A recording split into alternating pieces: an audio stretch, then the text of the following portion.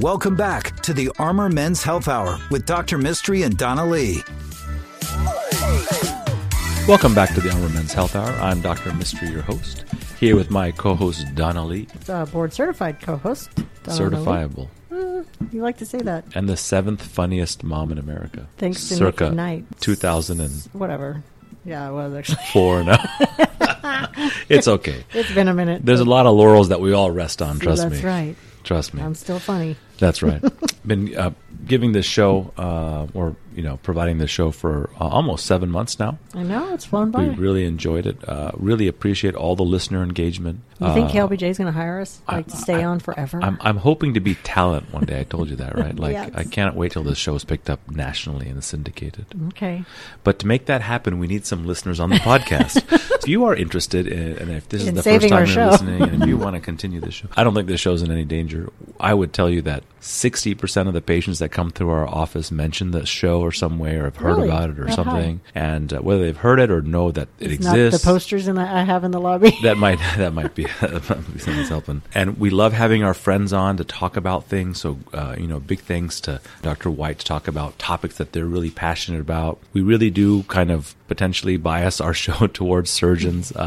That's because as a urologist, I am a surgeon. I think your only friends are surgeons. I train with all of them, I think that my friends, if you took out the surgeons and the home builders, you'd have very few left. I don't think. We really appreciate all your comments and questions. Mm-hmm. We love answering them too. So, Donna, why don't you go through some questions that people may have sent us? Yep. One, it was a little bit vague, but I can tell this person's probably a new listener. Dr. Mistry, I'm getting up at night to pee a lot, and the only thing my urologist could think of to do is a cystoscopy. I was wondering if you knew of any other procedures. That's a great question. Yeah. So there's diagnostic and there's treatment procedures. If you are getting up at night frequently to urinate, let me make sure I define that. That's usually a subjective thing. So it's whether you think you're getting up too much at night. If you're downing a gallon of iced tea in front of the television right before bed and you're having to get up twice, then that's not necessarily a surprise, right? Right. But those guys usually don't come to us for any treatment because they realize that their nighttime hydration is a big component of what's going on. So then you have another subset of patients who are getting up and urinating frequently, but with very little urine. So they get up and they pee and they're like, man, that wasn't even worth getting up. So that's just nocturia or nighttime urination frequency. Mm-hmm. That can be due to an overactive bladder. It can be due to BPH or an enlarged prostate.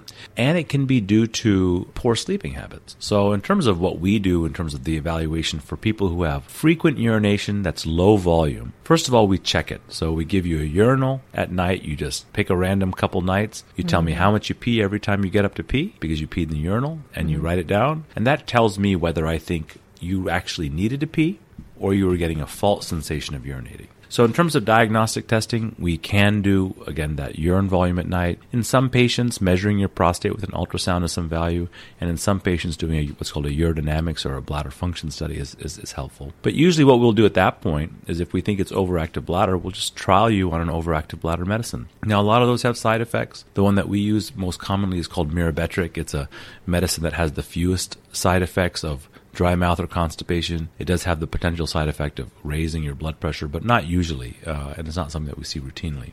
There are stronger ones.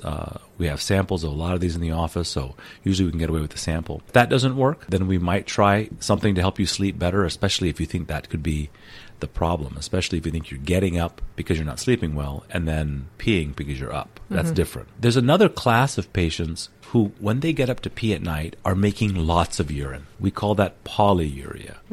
So if you get up, you had to pee 10 ounces, then you really had to go pee. Like that was a true need to get up and go pee. And so that's a different kind of patient. Why are you making so much urine at night is our main question. Right.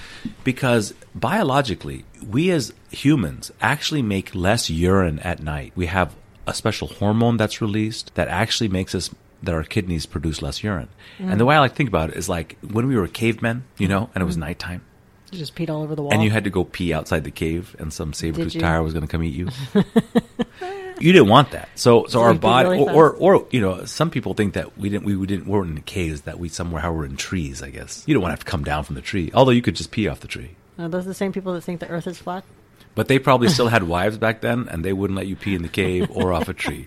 You got to go to the bathroom and pee like a human. I told you, get out of my tree. Get out of my tree. That's why I think that we biologically or evolutionarily have developed this system. If that system's not working, then you could be overhydrating after a certain time, or you could be experiencing something called over or obstructive sleep apnea. We've talked about that quite a bit of time. So if you are not oxygenating well at night, and that's what obstructive sleep apnea does, you won't release that hormone, and you'll make too much urine at night. A lot of times, patients with polyuria are patients that we will test for sleep apnea, and we actually have medicines. We can give you that hormone called DDAVP or desmopressin. We give you that hormone before bed, and you make less urine at night. Now, that medicine can cause diminished sodium levels. And if you ever had a kid that was a bedwetter, we would have used DDAVP in that kid in many cases. That may be something that you've come across in the past. But absolutely, if you're getting up at night too frequently to urinate, please let us know. We need to make sure you're emptying your bladder. We need to see how much urine you're actually producing at night, put you through the gauntlet of tests. The routine. And we have great success, whether it be pelvic floor physical therapy, whether it be medications, whether it be changing your habits, whether it be an idea whether something you're eating, especially during dinner, is causing bladder irritation. We're going to take a multifaceted, multidisciplinary approach to you. Gotcha. Super answer, Dr. Mistry. Thank you. It's like you're a doctor. It's almost like I do this for a living. We haven't had a good old-fashioned kidney stone question in a while. Nice. So you ready? Dr. Mistry, I've had a kidney stone that's been unobtrusive and located in the same place for over 5 years. My urologist has tried to break it up with a sonogram, but unsuccessful. I understand the dangers of waiting if it starts to move and causing discomfort, but is there a school of thought that would recommend leaving it alone in the hopes that it does not become a problem until death?